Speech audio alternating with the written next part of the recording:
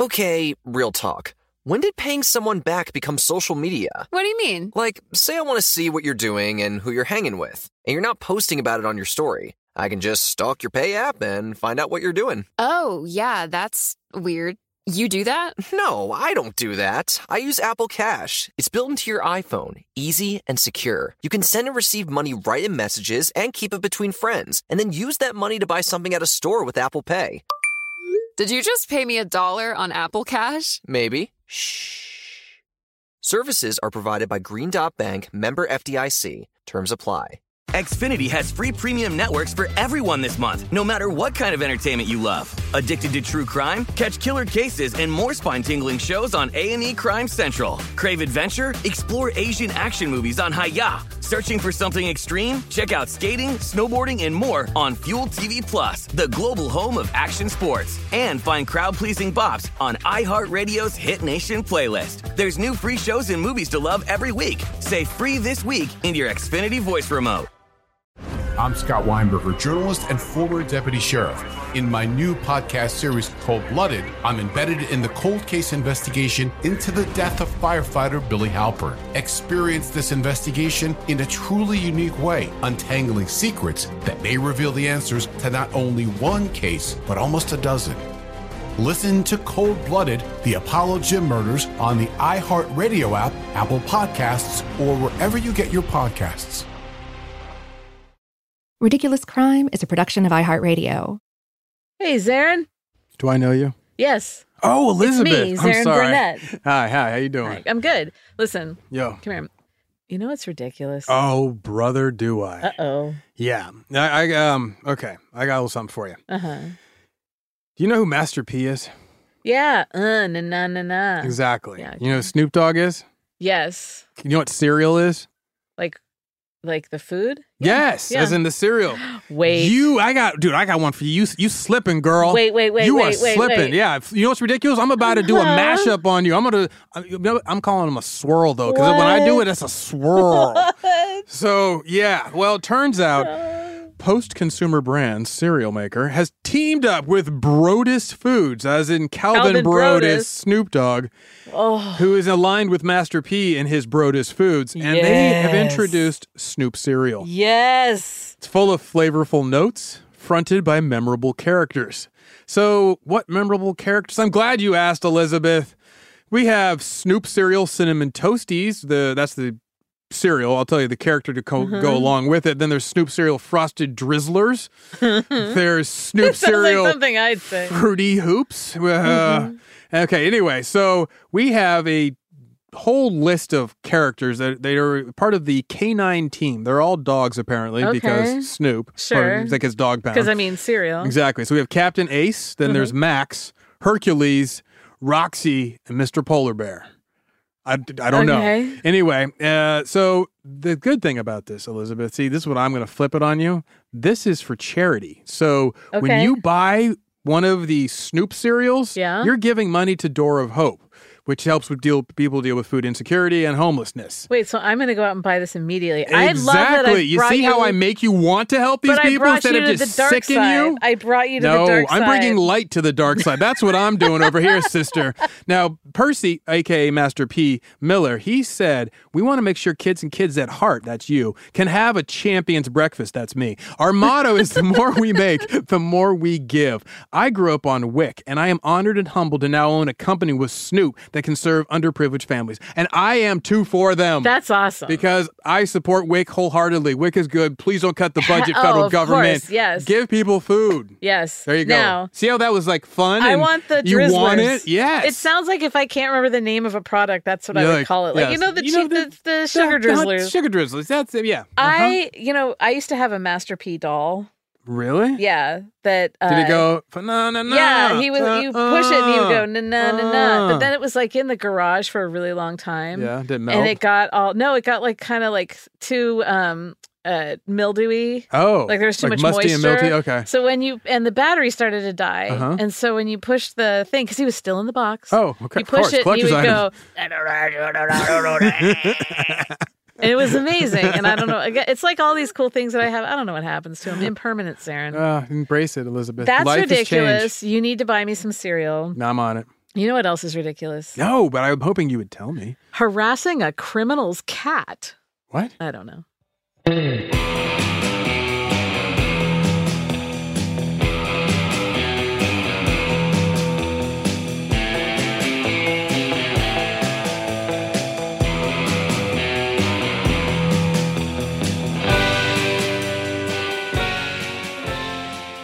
This is Ridiculous Crime, a podcast about absurd and outrageous capers, heists, and cons. It's always 99% murder-free and 100% ridiculous. You damn right. Yes. Man, robberies. Man, what's up with them? Heists. I've been doing a good number of banks lately. Yeah, you're sticking it to the man, Elizabeth. I really am. I'm gonna try and dip into one other type that I've done before. All right, what is it? The mail. The mail? Yeah. Oh, like U.S. mail. Yeah. So, or British mail I've done before. The Post. Yeah, the Post. So we've talked about how it's super stupid to mess with the mail. Yes. Bad felony. They have their own police force. Yes. And it's a federal crime. They'll shoot you. Totally not worth it. They will pow shoot you. But they will definitely put you in prison. Yeah, you're in for it. So, but like some people, some criminals, they think it could actually be worth it to dance with the devil of the USPS.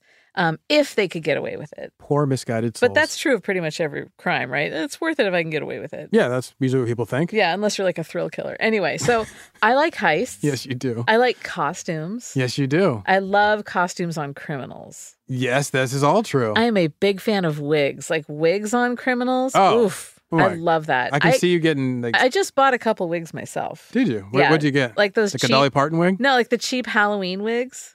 Oh, just like bag of wigs. I used to have a big collection of them, but I think they got lost in a move. They probably ran off with Master P.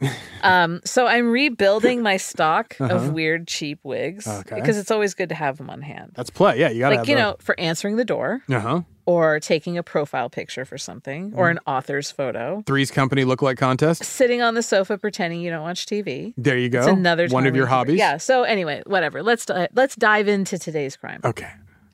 On August 14th, 1962, there was a mail truck. Ah, yes. Where was this mail truck? I don't know. Massachusetts. Oh, I know where that is. You do. So the truck started out in Cape Cod. Okay. And it was headed to the Boston Federal Reserve Bank. Oh, good place to go. So that makes sense. So in that truck was $1.5 million in silver certificates and Canadian and U.S. currency. It's a lot. Silver certificates. Folks, today that's more than $15 million worth. I love that. Yeah. Do you know what silver certificates are? No, that's why I was like over here going silver certificates. I wanted you to kind of brew in it. Yeah. So it's representative money. It was representative money. It's like a promissory note? Commodity-backed money. So a silver certificate looked like American paper currency. It was originally a bit bigger than currency, and then they reduced it down to kind of match. They were redeemable at their face value in silver. And the whole thing was introduced in 1878 to kind of like calm down the people who were cheesed off that the U.S. was basically on a gold standard. Okay. They were big silver fans. And there's a lot of counterfeit money going around at the time, which is a problem. So this you could trade it in. So the silver certificates were phased out in 1968. For the last year of their use, you could actually like trade them in for raw silver bullion. Oh yeah, little grains of silver. Now you can only redeem them in Federal Reserve notes, so they're kind of obsolete. If you still have one, they're still legal tender and they can be used as currency, but they're collector's items. Really, primarily. They look a little bit different. Okay. But in 1962, you could still trade them in for actual silver coins. And at that time, they came in denominations of $1, $5, and $10. Interesting. Yeah, little ones. This is money between banks in a sense? No, I mean, people could do it. Actually go for it? I think they're like sort of half off the grid type people. Oh, okay. Anyway, you have to ask for it special. Right. Okay. So that's silver certificates. So anyway, this truck I told you about. The two employees in the truck, driver Patrick Shana and guard William Barrett, they didn't know what they were hauling in the truck. No, they're just, cruising on down the road. One of them, the guard's in the passenger seat, and he has his hand out with his arm riding the wind. It was flying really beautiful. in the wind. Yeah. Oh yeah. They just knew they had to get the rig to Boston. Okay. And you've been to Boston, right? A bunch. Yeah, it's a beautiful city. Yeah. Full of history. Sure. Also, possibly one of the whitest major metropolitan areas I've ever experienced. So you've been to Fenway Park. Oh my God. Yeah, that was weird. Like as someone who has like grown up and always goes to the Oakland Coliseum and where it's just like a Benetton ad. Totally. Yeah. Fenway's a little bit different. A little bit of shock to you, huh? Like everyone has red hair. Yeah. God bless. Go for it. One of my cousins lives in Boston. Oh, nice. Yeah, she's a genius. Oh, it's a good place for them. All three of my cousins are actually geniuses. Oh. It's pretty rad for me. That's all I've got on Boston for you. But just to establish, we know where it is and what it is. Okay. So this truck was going from Cape Cod to Boston on Route 3. Okay. Route 3, someone would say. Some would. Route 3. It's pretty much a straight shot from the peninsula up to Boston. Okay. The road runs through a lot of really heavily wooded areas in this stretch. All the roads there do. Pretty much. Especially like as you approach Plymouth, Massachusetts. Okay. It's also known as America's hometown. Oh, is it? Well, that's, there's Mayflower stuff there. Sure. First Thanksgiving and all that. No, I've heard the stories. They made a lot of rope there back in the day. Did they really? Oh, yeah. It was like the rope capital of the world or whatever. Not anymore. So August 14th, 1962. Yes. There's the mail truck just barreling down along Route 3. Just looking for some rope to buy. Just like, smells like rope. Yeah. Outside of Plymouth. They're like, super stoked on rope. Shayna, the driver, just doing his regular run. So it's in the evening around 8 p.m. Not really fully dark, but not broad daylight. Sure. So the truck passed some highway workers on the side of the road at the Clark Road exit. Do you know where that is? No idea. Is it near Fishkill Road? No. It's got to be near a Kill Road. All Something I know Kill Road. is I saw it on Street View and I really didn't care if I went there ever. No offense. But it wasn't like one of those ones where I'm like, oh my God, I have to go. No. It was kind of bleak, a little bit rural and bleak? No, it was just, just trees. Heavily wooded. Yeah, it's okay. heavily wooded. So Clark Road exit. And the workers, they're just like leaning on some construction sawhorse barricades. Okay. Probably resting after a long day's work. Sure. As you do. Balancing a shovel underneath their shoulder. Oh, totally. They'd all spent the whole day watching one dude dig. Anyway, Shayna and Barrett, they saw another car come speeding by them at breakneck speed, like 80 miles an hour or something, which was, unusually fast for that stretch of road in those days. It's not like modern day 580 cutting through Oakland where speed limit is infinity. Or like when I drive on country roads or now. when you drive anywhere by schools in the streets. So the truck continued on. Yes. What they didn't see was that the road crew scurried out onto the highway after they'd passed and placed the barricades across State Route 3, rerouting traffic onto Clark Road.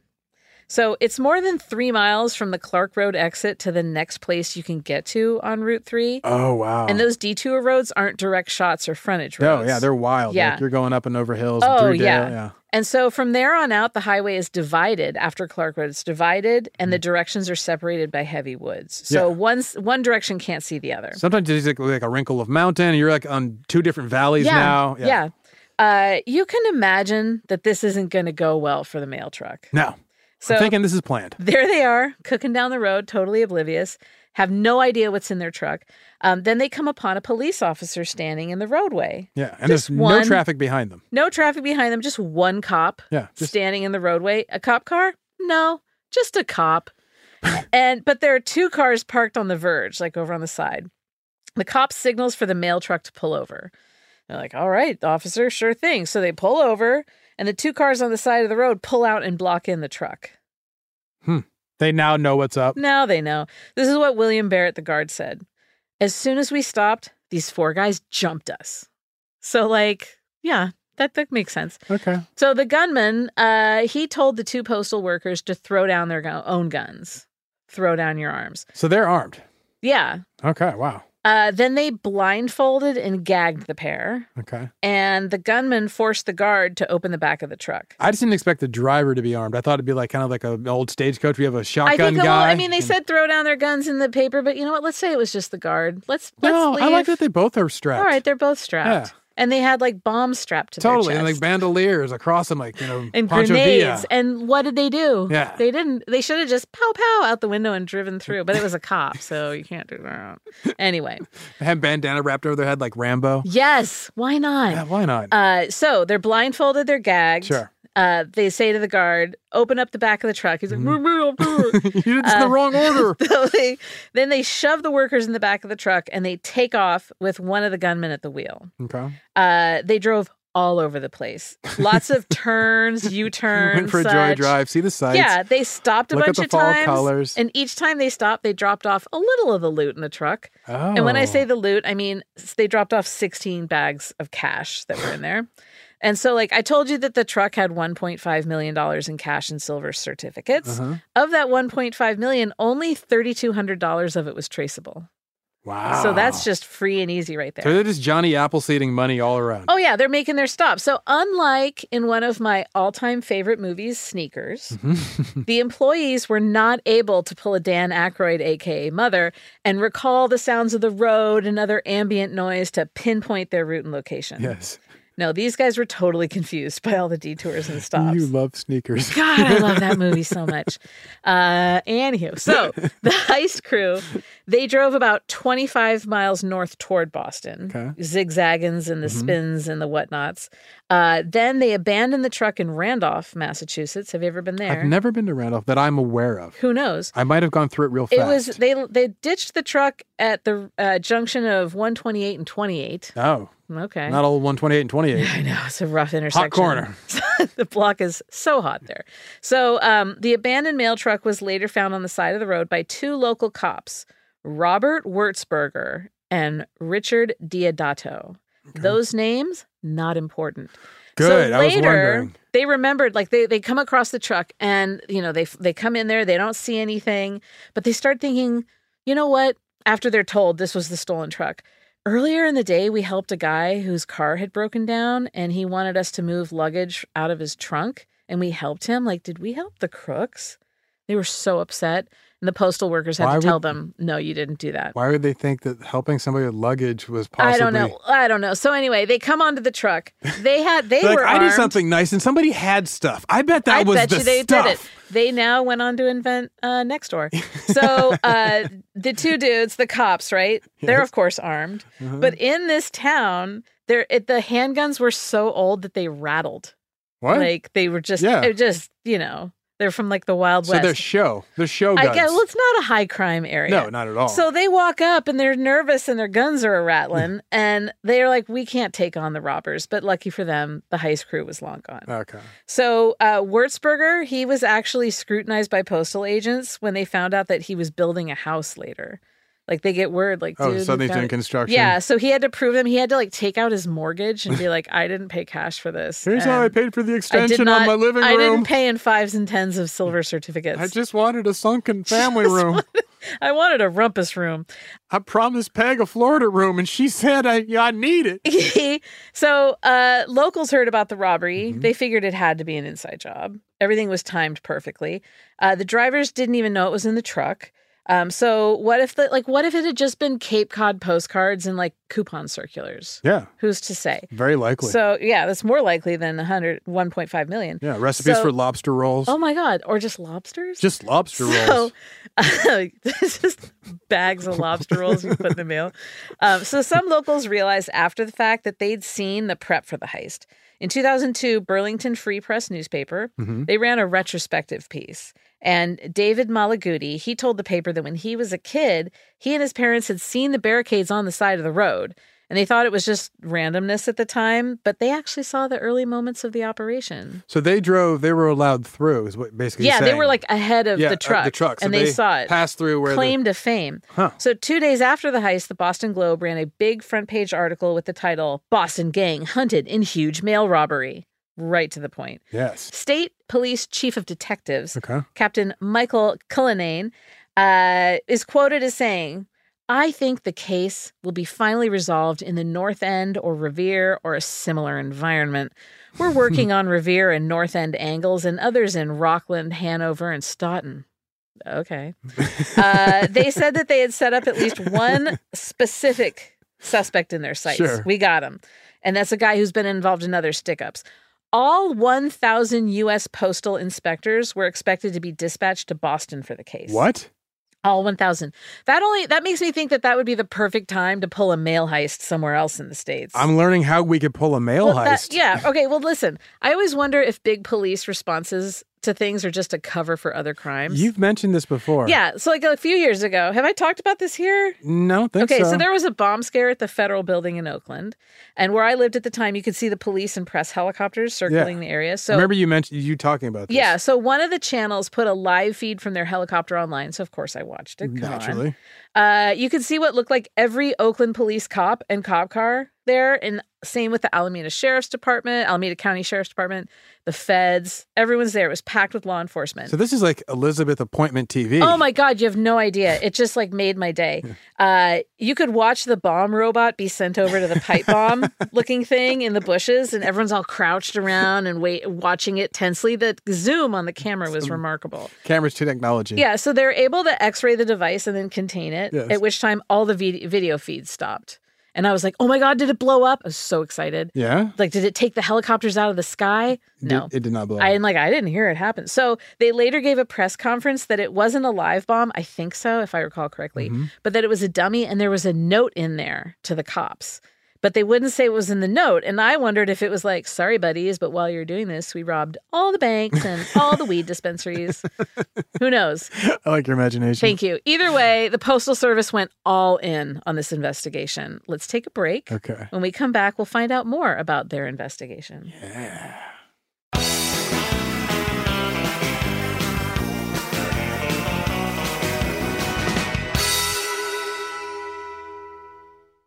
Can I rant for a sec? Please. Pay apps are way too public. What happened? Some rando hearted a payment from 5 months ago, and I realized people can see my entire history, who I'm paying, like full names. It's super weird. Yeah, it's weird. How are you paying your friends then? Apple Cash. It's all in messages. You can literally send cash like a text, and it stays between friends. Random people can't see it. Did you just pay me $1 on Apple Cash? Shh. Services are provided by Green Dot Bank. Member FDIC. Terms apply. As you know, the world can be a dangerous and unpredictable place. With every crime I've studied, I've learned one thing. Your best line of defense is your vigilance and preparation. You don't want to worry. You just want peace of mind.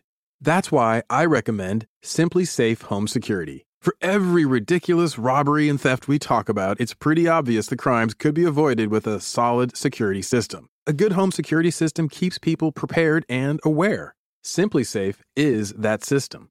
It was named Best Home Security Systems 2024 by U.S. News and World Report. And it doesn't just protect your home from crime, it also alerts you to fire, floods, and other emergencies. They offer sensors and cameras backed by 24/7 professional monitoring for less than $1 a day. There are no contracts, and there's a 60-day money-back guarantee. Get 20% off any new Simply Safe system when you sign up for Fast Protect monitoring. Just visit simplysafe.com/ridiculouscrime. That's simplysafe.com/ridiculouscrime. There's no safe like Simply Safe. Xfinity has free premium networks for everyone this month, no matter what kind of entertainment you love. Addicted to true crime? Catch killer cases and more spine-tingling shows on A&E Crime Central. Crave adventure? Explore Asian action movies on Hi-Ya. Searching for something extreme? Check out skating, snowboarding, and more on Fuel TV Plus, the global home of action sports. And find crowd-pleasing bops on iHeartRadio's Hit Nation playlist. There's new free shows and movies to love every week. Say free this week in your Xfinity voice remote.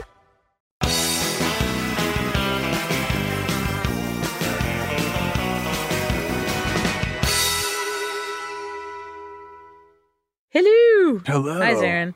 When we left off, Yes. the Postal Service and other law enforcement, they were working overtime. Sorry, I was working on my sticker book during the commercials. Just Did one you get second. Let me put my sticker book Did you away. get good ones? Do you have any scratches? I got a strawberry shortcake that's new. I Do got you- it on eBay. Do you remember the ones that had like oil in them? And Yeah, you could like puffy? scratch. Oh, yeah, totally. Whatever happened to that? They got taken off the shelves because of cancer. I think it's like, No, I have no idea. heavy metals in They're them. flammable, so a kid died.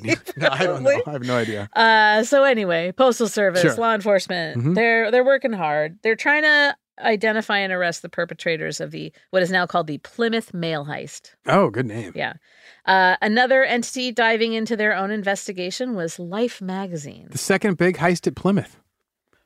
Yeah! Zing! Hey-o! I like it. Woo! I endorse that. So, Can I have this land? Oh, take my land, hey-o! please. Go on. So, Life magazine. They decided, they didn't tell the cops this, that they were going to reenact the robbery with actors on the side of Route 3. Like a cute little photo shoot. Why? Why? I don't, they do reconstructions all the time of crimes in the UK when I lived there, I saw that on TV a lot, and I guess it would help jog memory. Huh. But why are you doing a photo shoot? Wait, do they make commercials and then just run a commercial? No, it's on a show, dude. It's not even a commercial. It's like there's a show, I think it's Crime Stoppers. I don't know. I can't remember the name of the show. And they just do like real good recreations? Yeah, they do a total recreation and they have like an actor, portraying like the missing little girl or whatever, like doing, and then the cars that we're seeing go by. Sure. Is this like prime time? Yeah. So I bet that has good ratings. It's amazing. Probably. So Life, you think they're doing that, but it's like a photo shoot. People freaked out. When they saw this as they're driving by, they thought, oh my God, the gang's back. And this time they have cameras. I'm surprised they didn't shoot. The cops were livid. Yeah. They were so mad. They put out a statement warning the, quote, gagsters to cut out the nonsense or suffer serious consequences. The gagsters over at Life magazine are pranking us again. Like, what is it? Okay. It sounds like a shop teacher from high school talking to me. Cut it out, you gagsters. You gagsters back there. And that just makes everyone laugh harder. Totally. Like I said earlier, if you were listening. Yes. The cops, and when I say cops, that's just blanket term for, I don't know, anyone in a uniform here. Postal, local, regional. Law enforcement. Do you have a badge? LE, as they say. Yes, the LEO. They want to put someone outside the home of one suspect, this one person. They're watching him. And when asked, they said that he was located, quote, some distance from Boston. So they're being all coy about it. That's where I live. The guy some distance from Boston. Same. It's some distance. The guy had done holdups in the past that weren't too different, just at a much smaller scale, obviously. Other clues the cops would cop to were the nicknames of two people, 2 abandoned cars, and a partly burned car with detour signs in the trunk. There you go. I'm thinking you got it, Bob. I think we found it. USPS inspectors and the FBI, they got warrants to search 2 homes, and they discovered evidence there. We're going to hear about that in a bit. They also had eyewitnesses, and I'm presuming aside from the employees in the truck. And the kid in the car. So they have this possible Boston heist crew under surveillance, but there were repercussions. The criminal element wasn't just going to take this scrutiny. So Gail Begley, the daughter of one of the inspectors, John Sullivan, said later that they got death threats, fake lawsuits, false accusations. Damn. According to her, quote, some even followed postal inspectors in their cars. I learned only decades later that one notorious member of the mail robbery gang had once tailed my father while he was off duty and had my mother in the car with him. They're just coming... Like, they're not intimidated. Yeah. So in some early mind hunter moves, USPS inspectors thought that they might be able to get into the mind of a bank robber by talking to members of the Brinks gang. Oh, okay. So these are the guys who in 1950 had pulled off the Great Brinks robbery in Boston. It was at the time the largest robbery in the history of the U.S., and it was also known as the crime of the century. Still one of the most epic, yeah. Yeah, a lot of crimes get that title, only to have it ripped away by ambitious upstarts. Telling you. It's a shame. You should do a crime of the century. I know, Elizabeth. I should. You should do that crime for an episode is what I'm trying to say. There's that you should do the Brinks robbery. Yeah. I was just trying to top it so you could do a show about me. I hereby challenge you to not only pull an epic crime, but then to do a story about and Brinks. to do an episode about it? Yeah. Like I pull off the most epic robbery? No, you got to do I'm putting the Brinks on a big board with your name under it. I'm going to do like a What If I Did It episode. Oh, that's good. I like that. They're like when podcasts go bad. Exactly. We just got too many ideas over the years. I'm telling you, moneymaker. So the postal inspectors, they went to the Brinks gang. Okay. Please. Do they have anything good for them? Sir, I come to you with tears in my eyes. Please. Trying to solve this robbery. That went about how you'd expect. Yeah. Big no. They said big nope. They wouldn't even meet with them. We still don't like y'all. Yeah. They're like, no, I'm not taking visitors in jail right now. So this was huge news, this robbery. August 27th, 1962, Postmaster General J. Edward Day, he announced a reward of $50,000. That was up from the previous measly $2,000. And this was in exchange for any information leading to the arrest and the conviction of the gang. So over time, the reward got up to $150,000. Damn. So that reward, it was even offered to people who may or may not have killed the unknown suspects. You're allowed to bring them in dead or alive? Dead or alive. So that meant that essentially their deaths would be a conviction for the crime. Oh, they said like Josh Randall, have at it. And they're like, if you killed him, I guess, you know what? We'll let that one slide. So things dragged on. As long as you kill the right one, you know?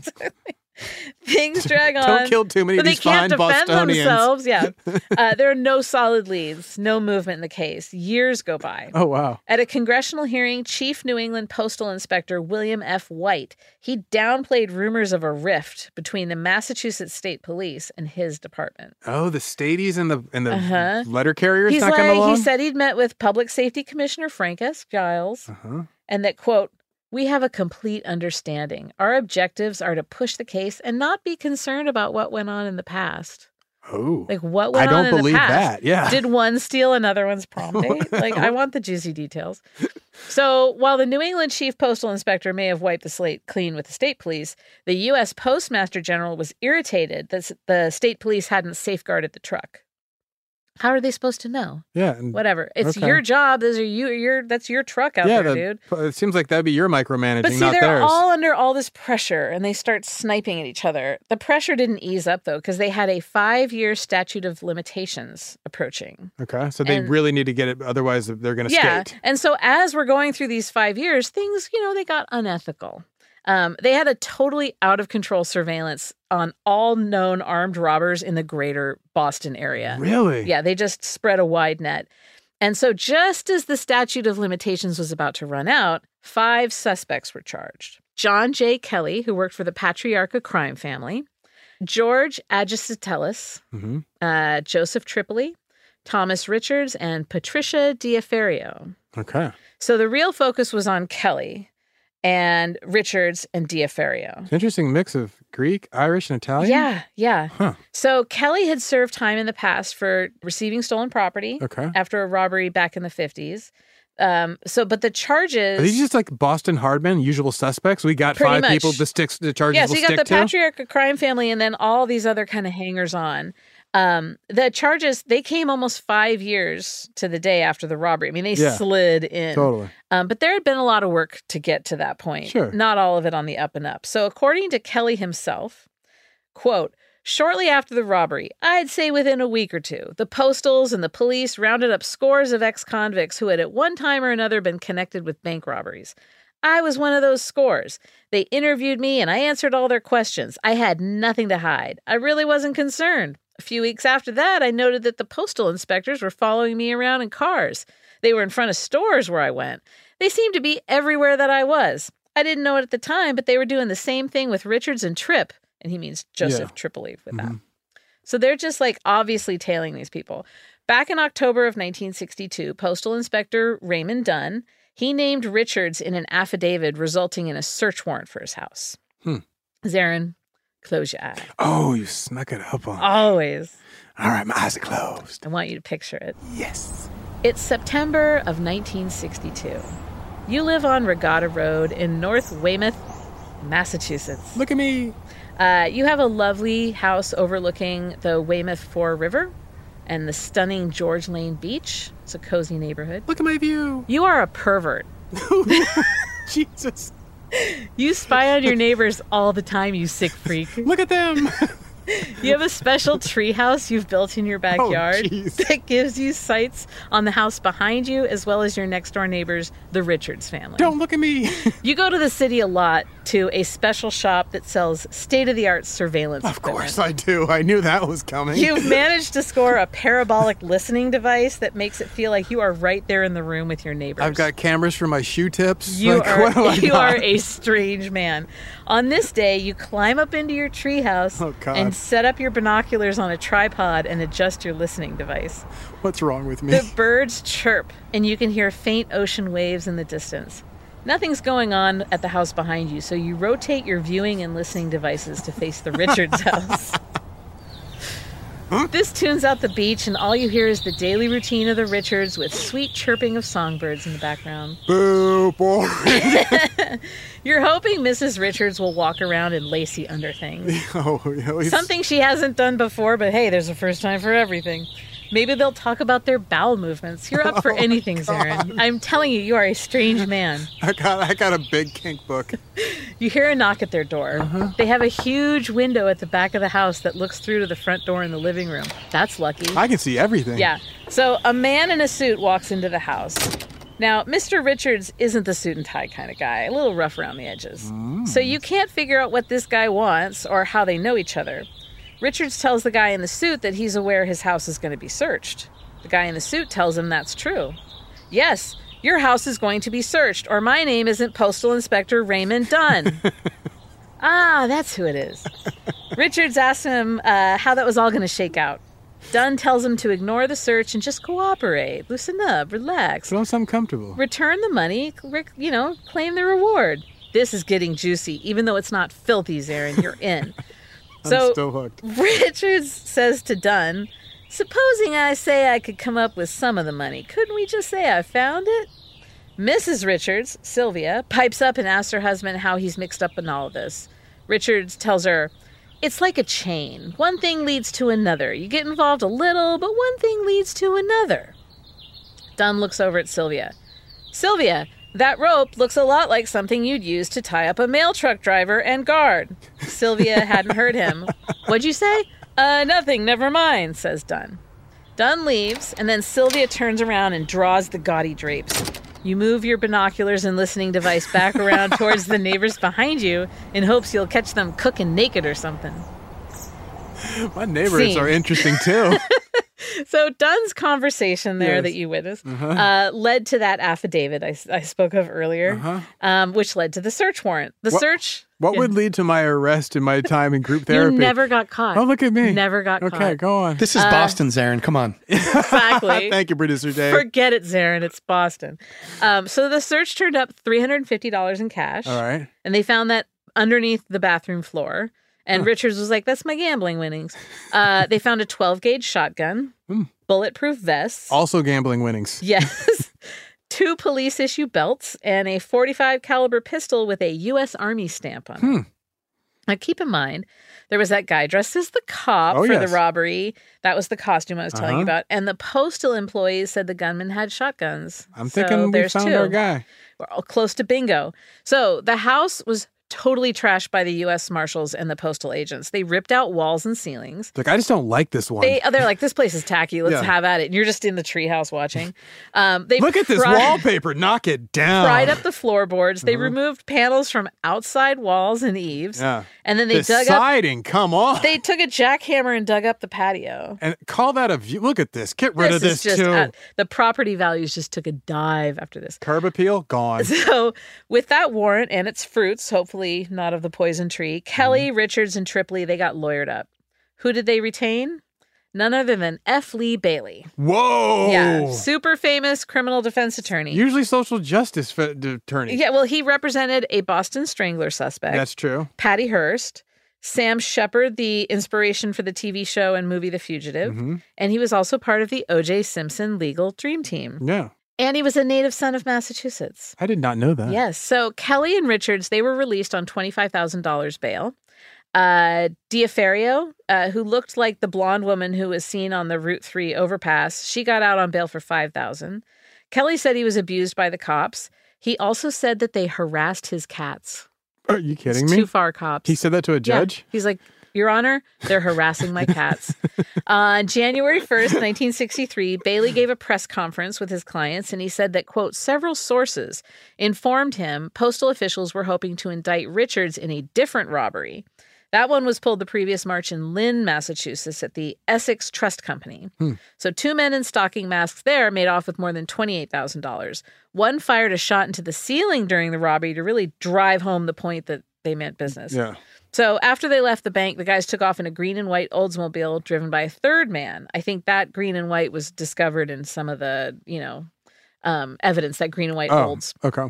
So Bailey said that he was told by a little birdie that postal agents figured that if they could indict Richards for the Essex Trust robbery, they could get him to flip on the others for the Plymouth job. Yeah. So Richards, Kelly, Tripoli, they let everyone know that they were under constant surveillance. They had also been offered immunity and up to $250,000 if they identified the robbers and then told where the money was. U.S. Attorney W. Arthur Garrity Jr. totally denied all this. He said the reward was only $200,000 and it was available to anyone, not just you guys. Let's take a break. Okay. Check out some ads. When we get back, we'll swing our surveillance equipment over toward another of the suspects, George Agistopoulos. I still can't believe you made me a pervert.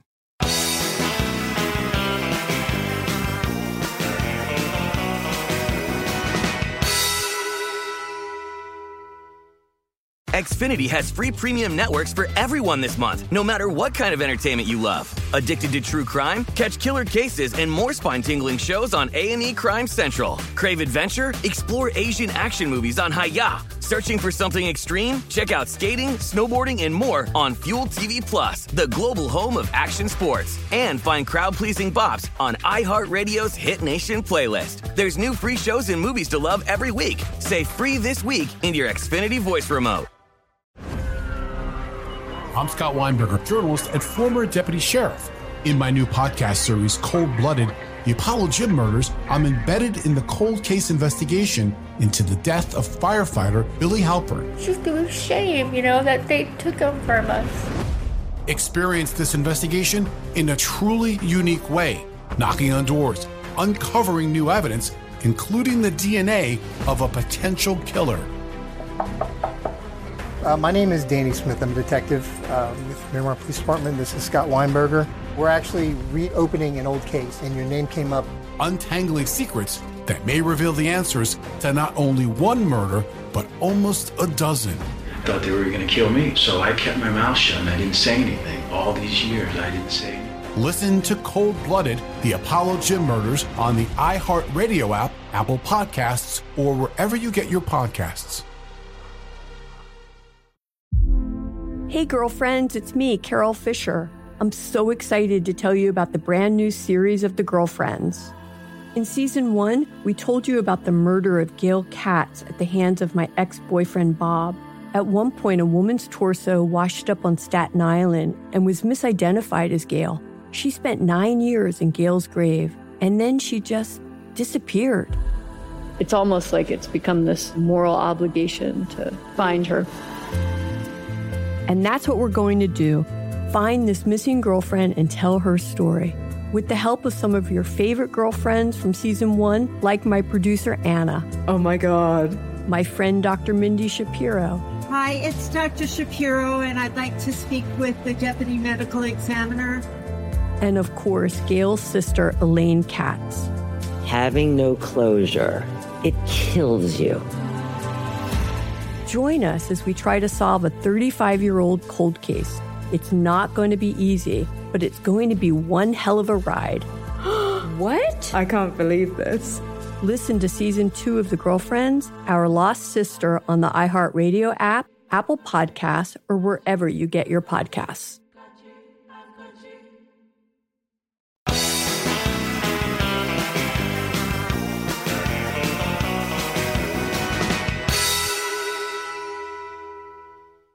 Hello, Aaron. Welcome. Hello, Elizabeth. You better watch your butt next week.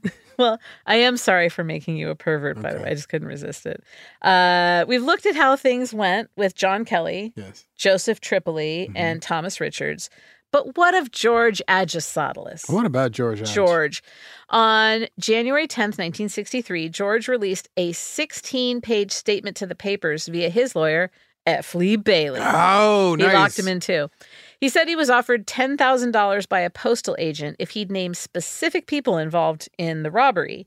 He said he'd been getting $600 a week from postal agents to help incriminate Kelly, Tripoli, and Richards. That's a lot of money. Damn.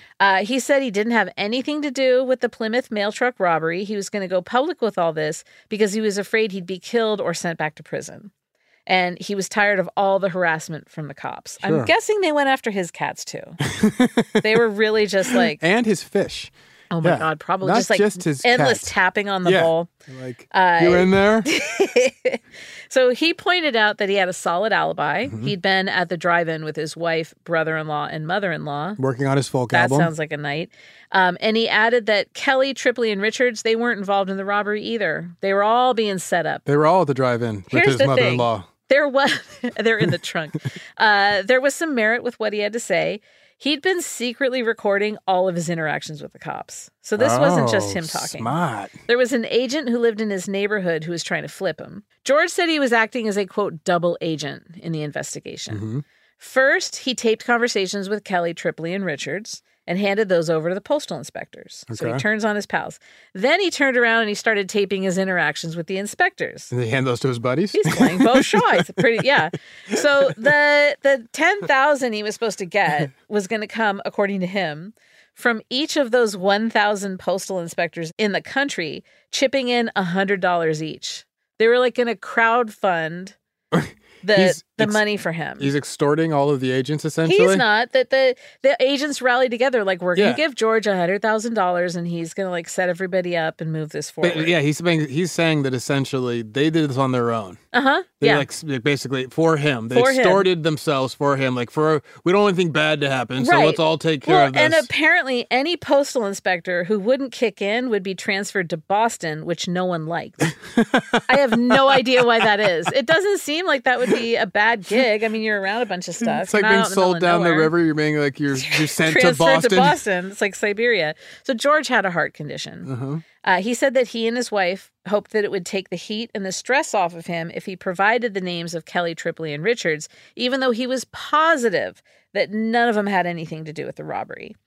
And he said, quote, I thought that no harm could possibly come from me giving him their names. It can't. He said F. Lee Bailey had a tape recording of an agent promising him $10,000 if he testified against both Richards and Kelly for the Quincy robbery, that other one. And that if the mail robbery was solved, they'd give him another $200,000. So they're just like promise, and they have a tape recording of it. With his cousin there as a witness, postal agents told George that once the court case was over, they would put the money in banks in Mexico or anywhere else that he wanted. They'll give him passports. They'll lift his parole. They just really wanted a bust. And there's a lot of them that know about this. Yeah. They're just like, Yeah, everyone's working on it. They're all chipping in, around the office. So as soon as the statement came out... We got an office corruption pool. It's cool. F. Lee Bailey releases this statement. George goes into hiding. He said that F. Lee Bailey said the treatment his clients experienced by the postal agents made them all marked men. And I mean, there was that thing about how you could take them out and still get paid. Wanted dead or alive. Yeah, totally. I mean, they have Bailey said threat of death. Yeah, Bailey said he was going to sue on behalf of his clients on grounds that their civil rights had been violated. Okay. He said it, quote, overtly encourages the slaughter of the suspects. It's a license to kill. This offer makes it plain to any reward seeker that to collect the $50,000, he need only shoot the suspect rather than wait for or risk an eventual conviction. This is no less than a license to kill and is a shocking example of Gestapo tactics. I was just about to say, they basically have given them a license to kill and are kind of like, getting ahead of the whole process of justice. Yeah. There has been they're ignoring the presumption of innocence. Yes. So Bailey, he sent telegrams to Senators Leverett Saltonstall and Edward M. Kennedy. Oh, Teddy. The senators of the great state of Massachusetts. Commonwealth, great state. Commonwealth of Massachusetts. Commonwealth of Massachusetts. Apologies, Massachusetts.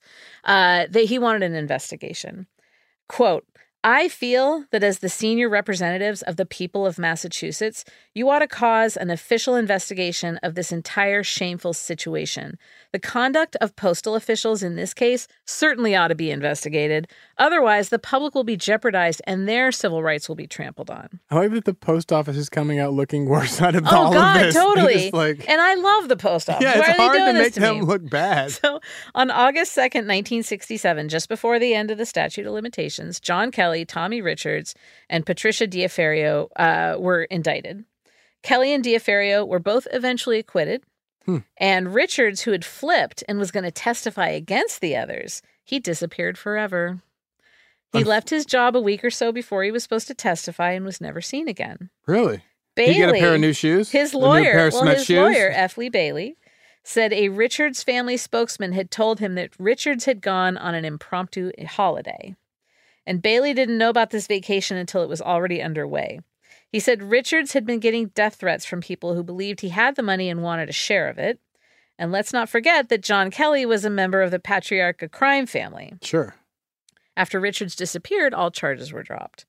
And a lot of other suspects and informants also, quote, went on vacation. Really? So who's to say? I mean, he may have also, He was a very busy travel agent in Boston. Yeah. So the family, were they trying to intimate that the guy actually might have gotten away to Mexico, or were they trying to say he might have tried to get away and then someone else caught him? There are a lot of ways to read it. It could be that he was trying to get away and someone caught him. It could be search the bottom of the river. Mm-hmm. It could also be that the feds picked him up for something and he's turning on a larger group. Oh, and he's been now in living in Arizona. Right. Okay. Yeah, which is a good possibility. So speaking of which, have you ever heard of Vincent Fat Vinny Teresa? He stopped calling me, but he was a member of the Patriarca family. I don't know. He was a top captain to Raymond Patriarca. Okay. He came from a Sicilian mafia family and was deep in the life from a young age. He actually developed a gambling addiction when he was in elementary school. My man. I know. He was also a super violent kid, something that, set him off on a bad course. So he was impulsive, is what you're telling me. He got his start in the mob with arson insurance rackets, and he ran a nightclub on Cape Cod that was a front for loan sharking and racketeering. Okay. He was sentenced in 1969 to 20 years for conspiracy and transporting stolen securities. Wow. Those pop up all the time. Did he missed the entire 70s and 80s? Well, no. So he did a little bit of time at Lewisburg with John Gotti, Jimmy Hoffa, and Carmine Galante. That's a group for that's a card game. A fun little group. And so he found out when he was there that people inside the Patriarca family, the crime family, had stolen $4 million in cash that he had set aside for his real family while he was on the inside. Mm-hmm. And he was irate. So he's got the two families here, but his personal family is going to come first. So he's so mad when he finds out they stole $4 million that he becomes an FBI informant. Damn. Yeah. He testified in front of the U.S. Senate in 1971, and his testimony led to more than 50 mob members being indicted. Oh, he was part of that big wave. Uh-huh. So, of course, he goes into witness protection, and he took on the name Charles Cantino. So he said that he was a made man, but he never killed anyone. Is he so close to Canto, the singer? Yeah, exactly. He's the Cantino. Yeah. So he was made, but he said he never killed anyone, and the government backed him up on that. Really? He got his position because he was such a good moneymaker. Okay. He was able to override either money it. or family. You can and get so in with that. For that reason, here's another one I challenge you to do an episode on. I think you got to do Fat Vinny Teresa. Canteen? Okay. Are you writing these down? I got a note. Cantino over here. Write them down, you pervert. Okay. So why am I telling you about Fat Vinny? I tell you I get binoculars for my birthday, and suddenly I'm the pervert.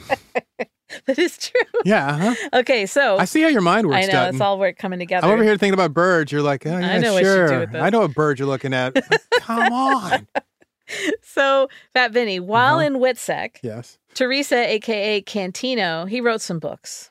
That's how you do it, Elizabeth. So first That's how we're getting a book deal. There was one in 1973 called My Life in the Mafia. Bad title. Yeah. And that one was co-written with a Newsday writer. It detailed his mob career and the 1960s Boston Irish mob wars. Sure. Interesting read, I'm good sure. stuff. Then there was Vinny Teresa's Mafia. Much better title. Yeah, that's like a restaurant. That sounds like it comes with a recipe. In 1975. He also co-wrote it with what's his name? Thomas Renner of Newsday. And that one told the tale of his time thus far in the witness protection program.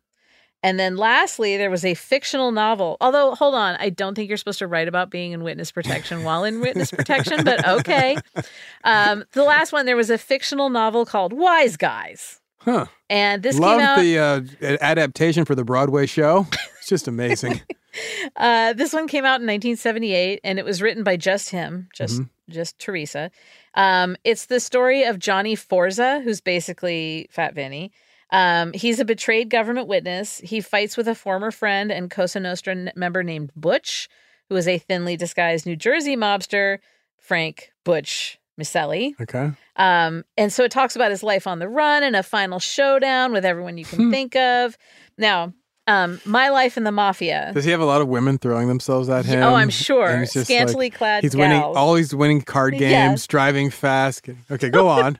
But in that first book, My Life in the Mafia, he went on the record to say that Kelly was the one behind the Plymouth heist. Oh, he publishes it. Put it right in a book, and that Kelly organized the whole thing. Yes. and that he took 80% of the money. Damn. He just lays it all out there. Statute of limitations up, so he's like, time to tell the tales. Yeah. Okay. Now, those aren't the only books out there that are about this or peripheral to it. Of course not. Have you heard of Ernest Tidyman? Let's pretend I have. I ask you this because I feel like you pretty much know everything already. And like, if I come up with it, you're like, oh, I know that guy. Okay, so anyway. All, but go on. I'm hoping that if I check ahead of time, like I could actually stump you and it looks like I did. He's the author of Shaft. And he also won an Oscar for his screenplay. Like as in Shaft Goes to Africa Shaft? Yeah, he wrote The French Connection. What? Yeah. So in 1982, he wrote a book called Big Bucks, The True Outrageous Story of the Plymouth Mail Robbery, ellipses, and How They Got Away with It. See, now there's a title. It's a great book, by the way. Thanks to archive.org for hooking me up with it. So here's the start of the author's note. I was invited to write a true story of the Plymouth Mail robbery by a man I believe to have been one of the participants. Up to that time, in 1962, it was the largest cash haul of its kind ever to have been made.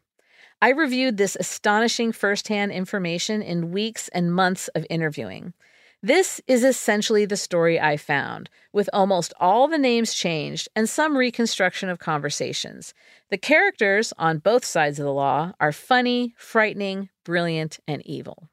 Wow. So, as I said, he changed the names, but he starts the whole thing from the very beginning. And this is the essential question that's not really covered much elsewhere. Sure. How did the heist crew know that there'd be all the cash and silver certificates in the truck? That night on that road. That was bothering me. So some had posited it was an insider, it had of course. And that's what Tidyman put forward. In his telling, it's a seasoned journalist who spends his days stopping in at the U.S. Postal Service main office in Boston, picking the brains of the inspectors for stories. They know him super well. He's there all the time. Mm-hmm. They tell him once about how the government wants to save money by moving the money in large USPS trucks instead of an armored car. And he tracks this new idea that they mention, and he gets little bits of information ahead of the heist, little bits of information about how they're planning on doing this. He finds out that they'll do a run from Cape Cod to Boston, and he eventually casually asks if it's happening and when. And everyone in the office knows and trusts him. They think nothing of it, so they tell him. As Tidyman acknowledges, he did have to take some liberties, so I'm wondering if in real life it was just an outsider who had extraordinary access to the office and not exactly a journalist. Sure. But who knows? So later in the book, he says that there were actually 6 participants and no woman, that the one blonde that someone saw on the Clark Road overpass was actually one of the guys dressed like a woman to throw people off while acting as a lookout.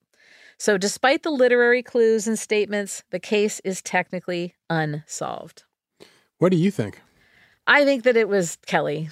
I think so too. Yeah. I mean, that's kind of the Occam's razor version of this story. Yeah. But I am really curious as to who was the informant who got them the inside information. How about you? What's your ridiculous takeaway? Well, you know the song Shipping Off to Boston? No. No? The Dropkick Murphys? Yeah. It is shipping off to Boston. Right. So when you were talking about the postal inspectors having to be threatened that they were going to be shipped off to Boston or transferred, I kept hearing the song. Hearing the Dropkick? Yeah, just entirely. The last part of this story has been soundtracked by the Dropkick Murphys like it was a Martin Scorsese film. It's been amazing. Well, once you start talking about Dropkick Murphys, now I'm going to have Rose tattoo in my head for the rest of the day. There you go. They're infectious. It's the gift that keeps giving. It really is. Like herpes. Yes, no. Pervert. That's it.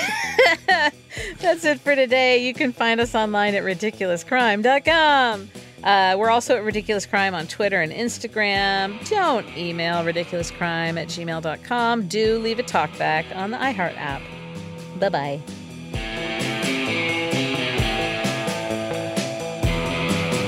Ridiculous Crime is hosted by Elizabeth Dutton and Zarin Burnett. Produced and edited by Dave Kustin, angry great uncle of the Patriarcha crime family. Research is by nosy perverts Marissa Brown and Andrea Song-Charpentier. You're getting everybody today. Yep. The theme song is by poorly armed local deputies Thomas Lee and Travis Dutton. Host wardrobe is provided by Botany 500. Executive producers are postal truck driver Ben Bolin and postal truck guard Noel Brown.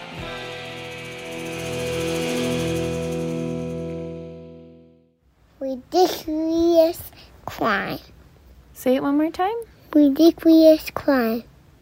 Ridiculous Crime is a production of iHeartRadio. For more podcasts from iHeartRadio, visit the iHeartRadio app, Apple Podcasts, or wherever you listen to your favorite shows.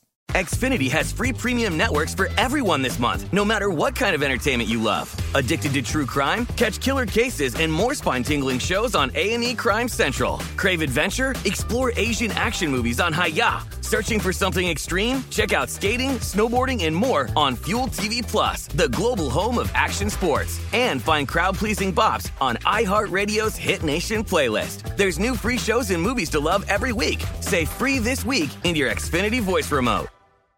I'm Scott Weinberger, journalist and former deputy sheriff. In my new podcast series, Cold-Blooded, I'm embedded in the cold case investigation into the death of firefighter Billy Halpern. Experience this investigation in a truly unique way, untangling secrets that may reveal the answers to not only one case, but almost a dozen. Listen to Cold-Blooded, the Apollo Gym Murders on the iHeartRadio app, Apple Podcasts, or wherever you get your podcasts. Hey girlfriends, it's me, Carol Fisher, back with another season of the global #1 podcast, The Girlfriends. Last time, we investigated the murder of Gail Katz. This time, we're uncovering the identity of the woman who was buried in Gail's grave for a decade before she disappeared. Join me and the rest of the club as we tell her story.